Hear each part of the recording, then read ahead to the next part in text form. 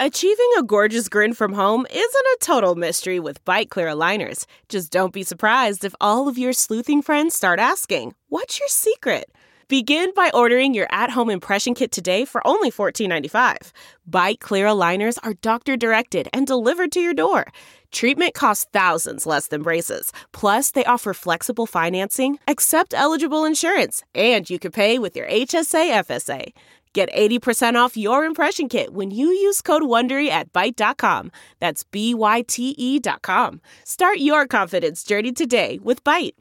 Good morning. I'm Randy Naughton at Fox 2 with your St. Louis news, driven by Bomarito Automotive Group.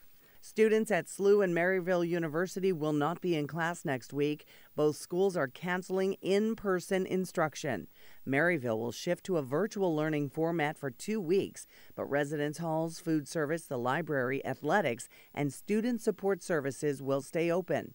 And at Mizzou, a journalism student has presumptively tested positive for COVID-19 after attending a conference in New Orleans.